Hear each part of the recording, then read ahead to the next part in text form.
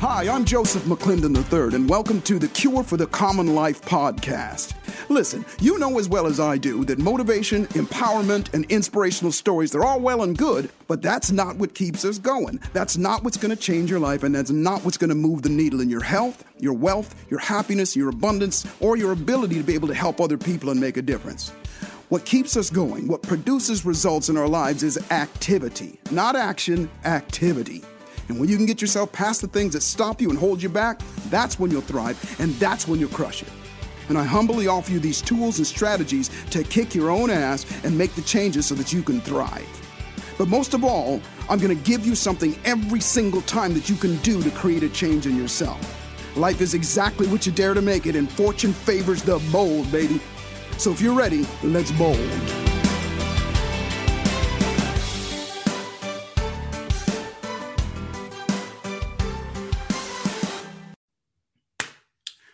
All right. Well, welcome back, and welcome to the Cure for the Common Life. I'm Joseph McClendon III, and as always, I promise to bring you the best of the best of the best to help you go further, faster in your life. And today is absolutely no exception. And so, you know, you hear the words Renaissance man tossed around a lot, and it implies that the person is educated and cultured and well-versed and proficient in many different fields. And the unbelievable man that I'm going to introduce you to here today, Reef Karim, is, let's just say, he is the epitome of that phrase. Matter of fact, I believe if you look up in the dictionary or in a thesaurus somewhere, you're going to see and you look up Renaissance man, you're going to see a caricature of him or a picture of him. He really is. And rarely, it's rare to find a scientist and a performing artist sharing the same stage, let alone the same mind. And Reef, he's an academic by day and creative by night who specializes in connecting our cognitive and our creative mind to teach entrepreneurs and professionals and creative leaders the art of divergent thinking, creative disruption, and how to activate our energy of originality for high performance in business and in life. He created the theory of madness and the madness incubator, mad genius incubator, and he served as an assistant clinical professor at UCLA, my old alma mater, the Institute for Neuroscience, for over a decade. He's acted in lead supporting roles in feature films and television shows. He performs improv, sketch comedy, does stand-up comedy clubs, and has danced for headlining artists all over the world.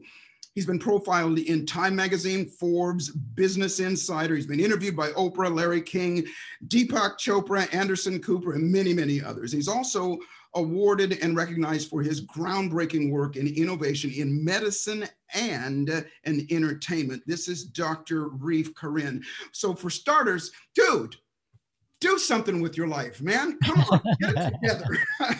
I know I'm slacking. I'm such a slacker. I know, man. Well, listen, maybe you can get something out of this show to help you going on. Yeah, Reef, thank you so much. I should say Dr. Reef. Thank you so much for being on the show. And I'm thrilled to have you here. Well, thanks for the opportunity to speak to your audience and to spread the message, because I think you and I really have that in common. We just want to help people and spread messages that will make people's lives better. Absolutely. And the theme of this show is, is Cure for the Common Life. Not that there's anything bad for the common life, but you certainly have and are leading an uncommon life. What is it that what drives you? I want to start there. What drives you or pulls you to do so many things in your young life thus far? I blame my parents for that. And we're not supposed to blame our parents for anything. So I know that.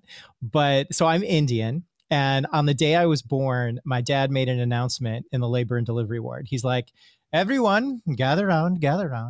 I've decided he will be, wait for it, a doctor. And then there was this big moment, huge applause, just craziness, and my life was picked out for me. Literally, my dad would creep up to my crib late at night and he'd be like, doctor. That's amazing. Every birthday, I didn't get Legos. I got a medical gift. Every Halloween, they dressed me up as a different type of doctor. You're 4 now, so now you get to be a cardiothoracic surgeon. It was insane. It was were your parents professionals? Were they physicians? Yes, my dad is a PhD in bioavailability and pharmacokinetics, which basically is a big term for when you ingest a pill, how does it know where to go in the body Right. to help heal you? And it's a very complicated science as far as, how it knows where to go and what to do and the absorption and, the kinetics of the drug.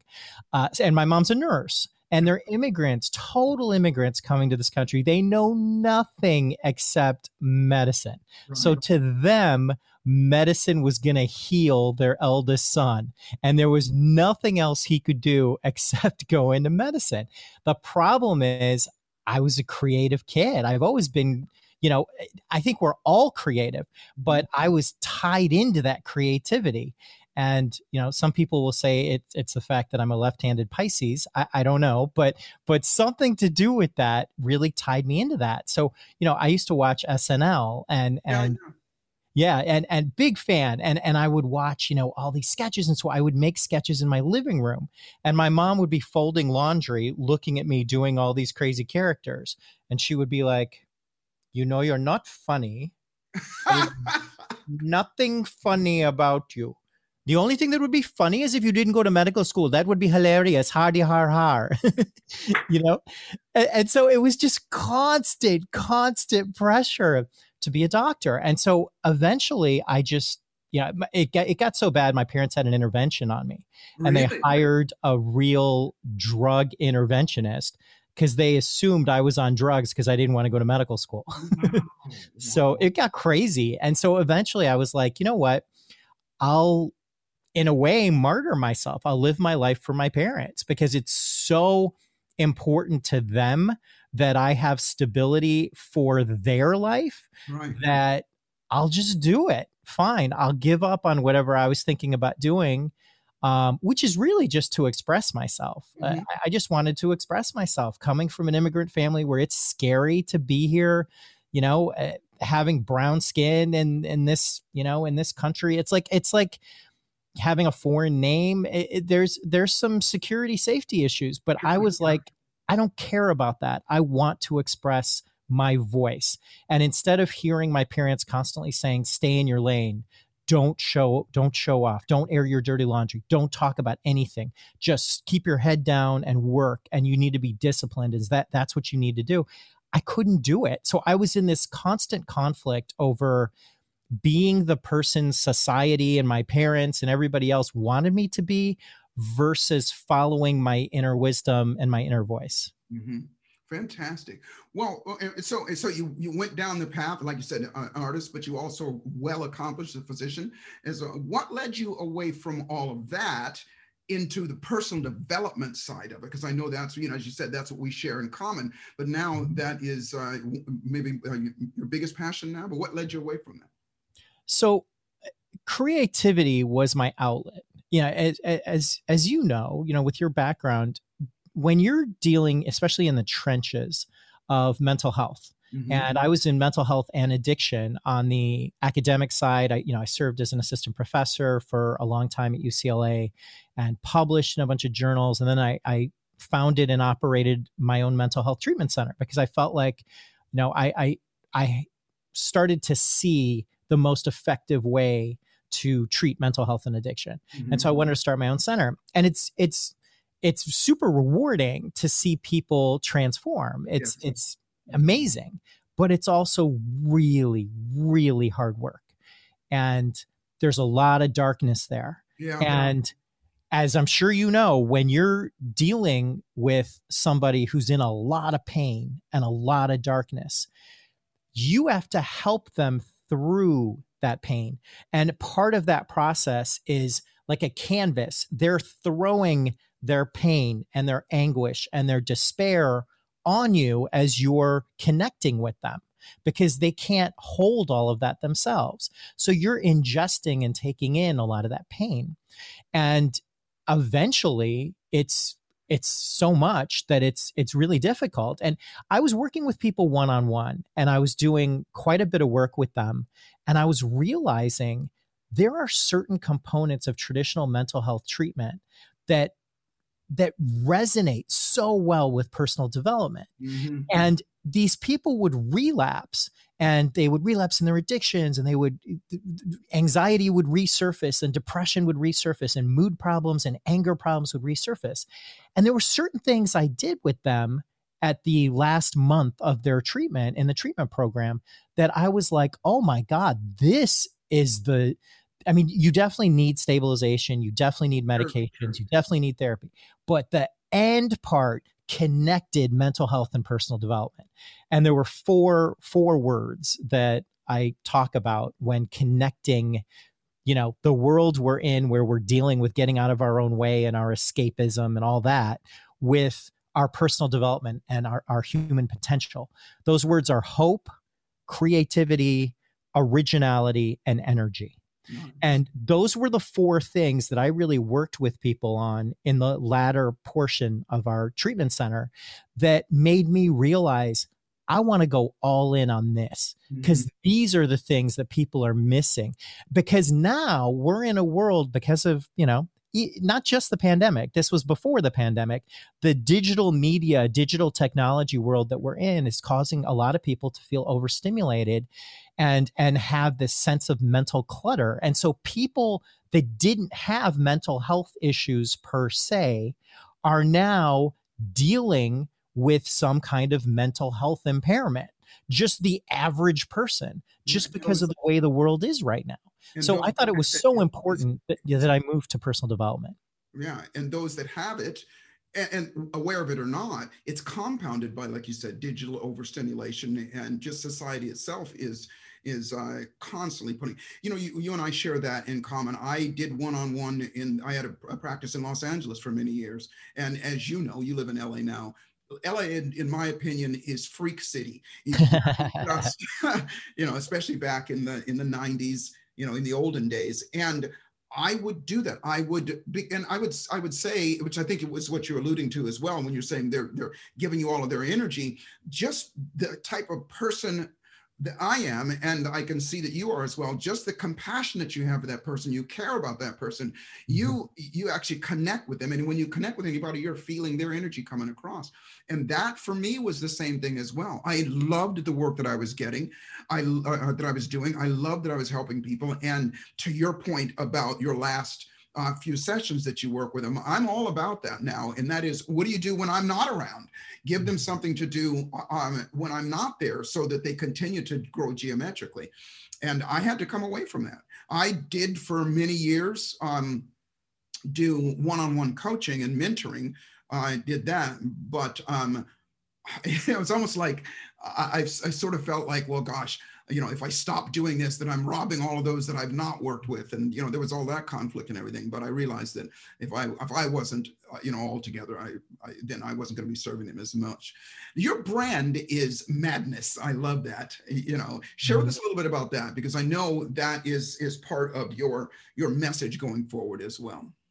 Well, I was like 22 or 23, and I did a medical exchange program where I went to central Turkey to deliver babies and, do like really cool things that you're not allowed to do traditionally as a medical student. And I was just starting medical school, and I ended up going to, this city, and we were trained, and then we had to go into villages, and we moved towards central Turkey, where, you're getting closer to the Middle East. The deeper part of the Middle East at that point. And we were on a bus, and I was the last person on the bus, and it was going more and more and more central. And I was on my own. I get out in this village, and I was supposed to get supplies and meet some doctor. He was sick, so they brought on some kid. The kid is supposed to give me a tour to the next village. We end up getting stopped and held out at gunpoint by Turkish military. Yeah. And I don't speak Turkish. I don't know anything that's going on. And this kid turned out to be some rebel, something. I don't even know. They took him away, and they left a Sufi mystic leader who was in the Jeep of the Turkish military getting a ride. They let him out. I'm literally shaking because I just had an AK-47 pointed at me. I can't even speak. I'm terrified. I'm like alone. I'm 22, 23. I don't know how to get to the village ahead of us. I don't know how to get back to the village we came from. We'd been walking for a couple of hours. I was terrified. And this mystic leader's wearing like a sheet, almost like a toga, and he's sitting on a rock. And I'm like, what do I do? What do I do? And he suddenly, I figured he didn't speak English. And then suddenly in a British accent, he's like, are you okay? And I'm like, oh my God, this guy speaks, he speaks English. So I made my way over to him, and he was this mystic leader. He was like this philosopher in the Middle East. And I was just, I was not of the right mind at that point in time to take all this in. But he said all sorts of stuff to me. Like for about 20 minutes, it was just pearl of wisdom after pearl of wisdom. And I only remember a few lines. And one of those lines was, if you don't clean the well of your soul, you'll drown in its contamination. Wow. And I was like, I just remember that. But then the last thing he said is, your fate will ultimately be determined by the energy of your two minds, which are actually one. And I was like, what the hell does that mean? Exactly. And just get me back to the village, man. I just need, I need to get out of here. Stop it, you know? And I kept thinking about those two lines, and especially the latter one. Like, what does he mean? That the energy of two minds? What? And they're actually, what is he talking about? And so every once in a while in my life, these lines would resurface in my head. So I'm now I'm attending at UCLA. I'm doing a bunch of other stuff. I'm running this center, and I think about that line again. And I'm like, oh my God, I think I have it. This energy, the energy of two minds, is a spectrum of the same energy. And that same energy can come out as chaos, as stress, as overwhelm, or that same energy can come out as creativity, originality, ingenuity. It's the same energy. So when we're consumed by our stress and our overwhelm and the problems we're dealing with in the world, and we see the world through the lens in that spectrum, we are exhausting our energy that could be used on envisioning a better life, on envisioning a better future, on tapping into our creative mind to generate new ideas, to find creative problem solving, to get ourselves out of problems that we've been struggling with for a long time, to tap into that energy of originality and inner wisdom that we have to guide us on finding and discovering our purpose and what we should be doing with our life instead of just kind of stagnating. It's the same energy. And if we don't protect our mind from the threats coming at us that exhaust us of anytime we see an ad, anytime we're looking at corporate influence of getting us to think a certain way, anytime we're being overwhelmed on social media by comparison and FOMO and blah, blah, blah, we're using our energy of processing that could go into building a more creative and original life. So I came up with this concept called the theory of madness. And I see that energy that could go either way, that could go chaotic or that could go creative, as our madness. So my entire brand is about madness, because madness is a word of duality.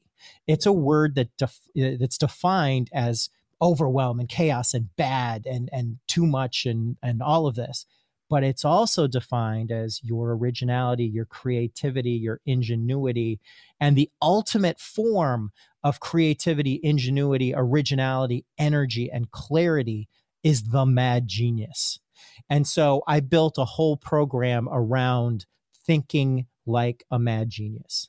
This is fascinating. And, as you were saying that, my madness was was popping off left and right, because I think about it, that and I say all of the people that made the biggest differences in society through time and they called those people mad. They called the Wright brothers mad. They called, Edison mad, all those people. And, the whole mad scientist concept and everything, it is that same thing. And it is on a razor's edge that you could go one way or another. And this is beautiful what you're doing here, and I love the concept of originality and creativity in there. I'm an artist myself, and I'm, I musician, know. and those types of things, and that is where I go. That's my safe madness, if you will.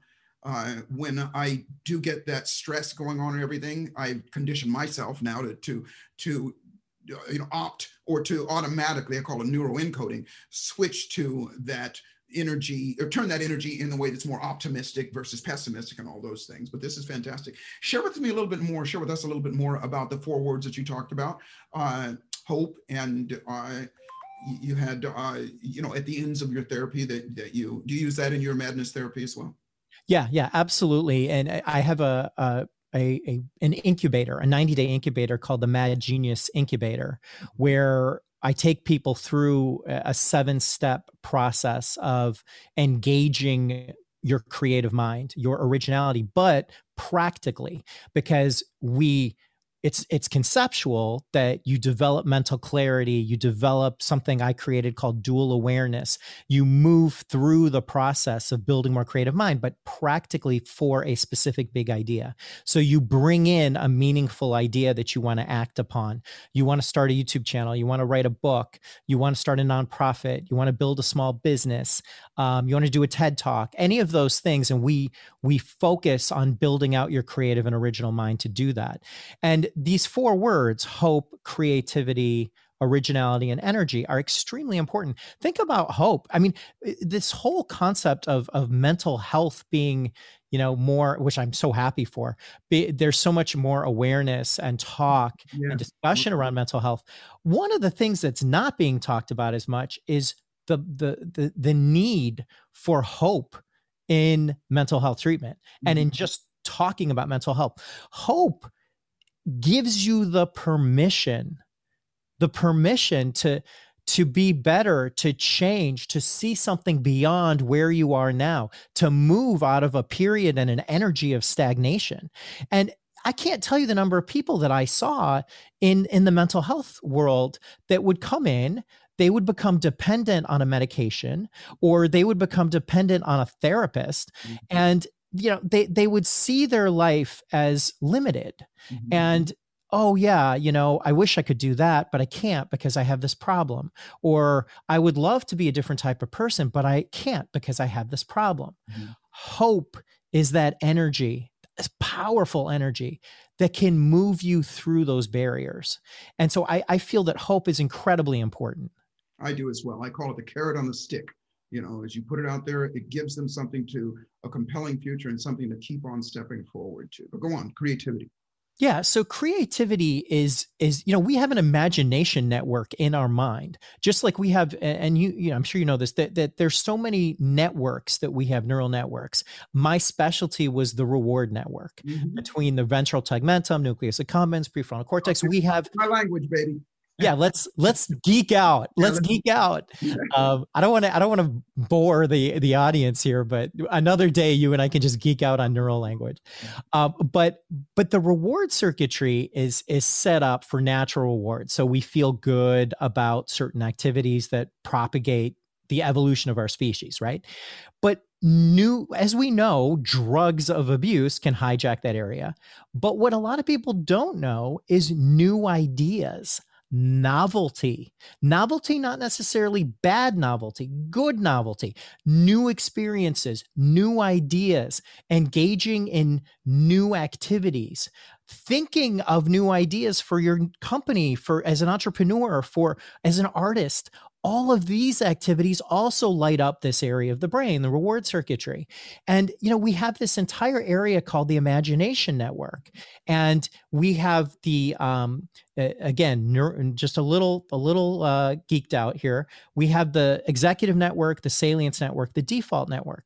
These are all three different areas. One is to generate new ideas. One is to prioritize new ideas. And the third is to execute or operate on these new ideas. So you see so many people that are creative, that are like, they come up with idea after idea after idea. This would be an amazing book. Oh my God, this would be an amazing movie. This would be a great reality show. But do they ever act on any of those ideas? No, because they can't prioritize those ideas. You need a different part of your brain to prioritize, and then you need a different part to execute. There's so many CEOs I know that will execute anything, but they can't generate ideas. They can't come up with any new ideas.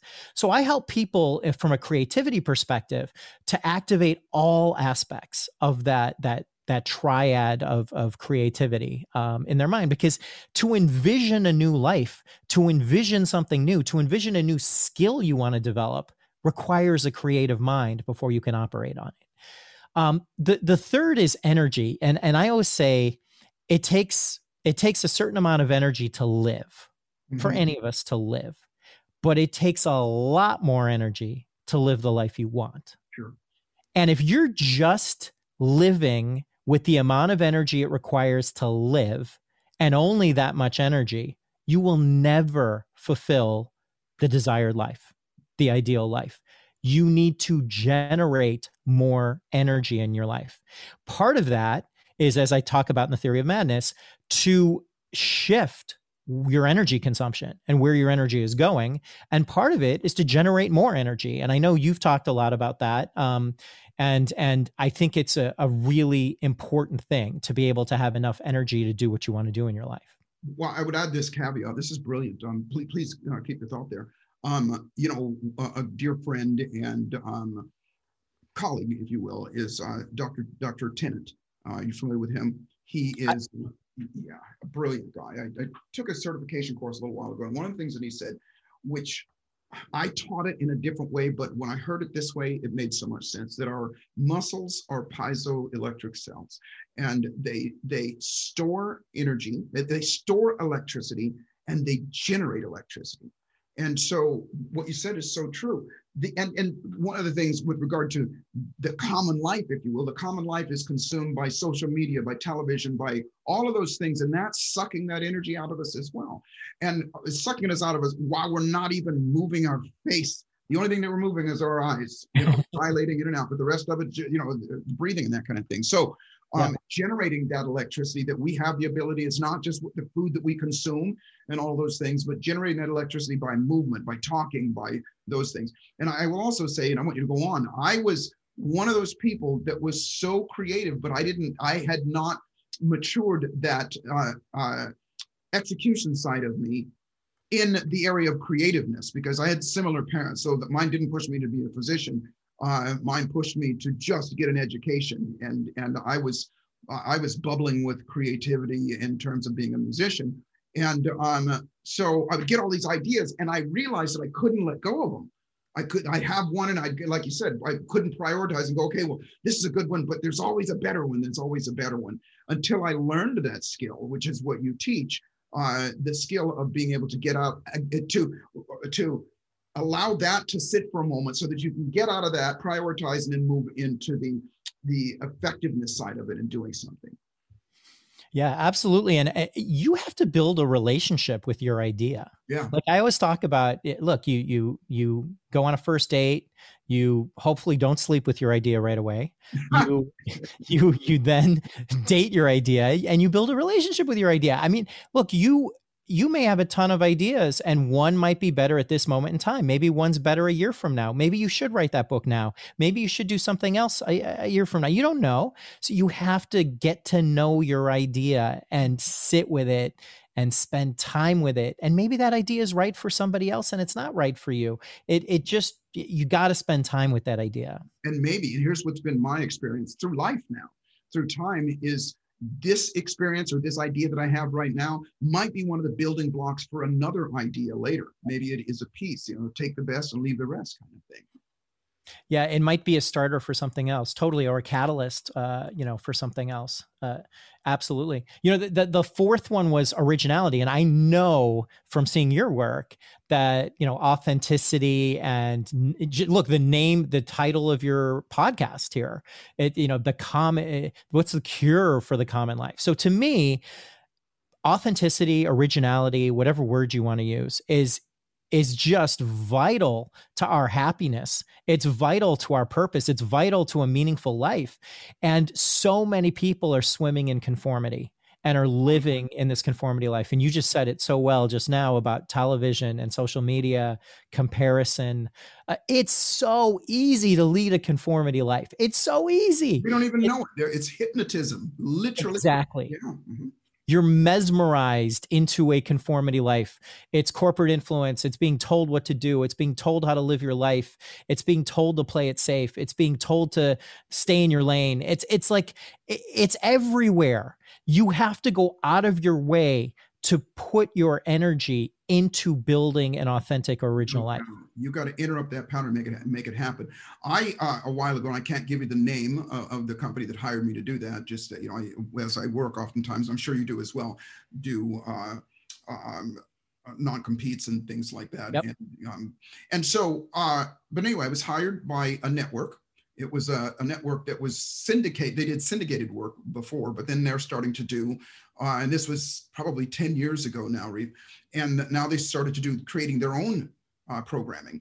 So they hired me to take a look at other companies and other programming institutions that did that were successful, because I'm a big modeler and I was trying to help people, just so one of the things that I studied was, and this is part of my thesis in college as well, was I studied the triggers that are used, especially in advertisement and in television programming, that cause people to keep their butts right there in that seat. Uh-huh. And I came up with what I call markers, 6 different markers. And I'm not going to go into all of them, but one of them that everybody understands is the cliffhanger. We all understand it. We know what's going on, but we cannot resist it. And that keeps you right in front of it. There's 12 other ones that are, in my opinion, just this side of nefarious, just this side of doing something that they know that it's harming people. They know that it's keeping people there, but they keep on doing it. And that common life, that mediocrity, what did you call it? Race towards conformity. Conformity, yeah. We don't even know it. People don't even know that it's like that's who we are, kind of thing. Well, this is absolutely fascinating, and I want to ask you a couple more questions. But one of them is, will you please come back and let's continue this? We got to get up out of here, but I would. Yeah, we are living the same energy, the same spirit, the same soul on this planet. So absolutely, anytime you want to do something, I'm down. Well, fantastic. And we're not too far away. We can actually meet in person. So a couple things then. I know you're working on some projects. You have some projects as well. How would people get a hold of you, find out more about you? And anything that you say, obviously, will be in the description here. So if you're listening to this in your car, you can go back and you'll see it in the description here. But how do people find you? What have you got going on right now? Yeah, so I'll give you a couple things. One is just a free resource. I believe that mental clarity is so important right now with everything we've been talking about. The way to snap out of this conformity life, this common life, I feel like we're at war for the ownership of our own mind because there's so much coming at us that you have to take charge of your mind. And the first way to do that is through mental clarity. And so I have a resource. It's at the link getmentalclarity.com. Nice. Getmentalclarity.com. And you can opt in and you'll get this free resource, this free download. So that's the first thing, just for your audience. The second thing is I have an incubator program, a 90-day incubator program. It's super cool. We've had, people go through it that just glowing, like they're lit up. It's great because it's very different.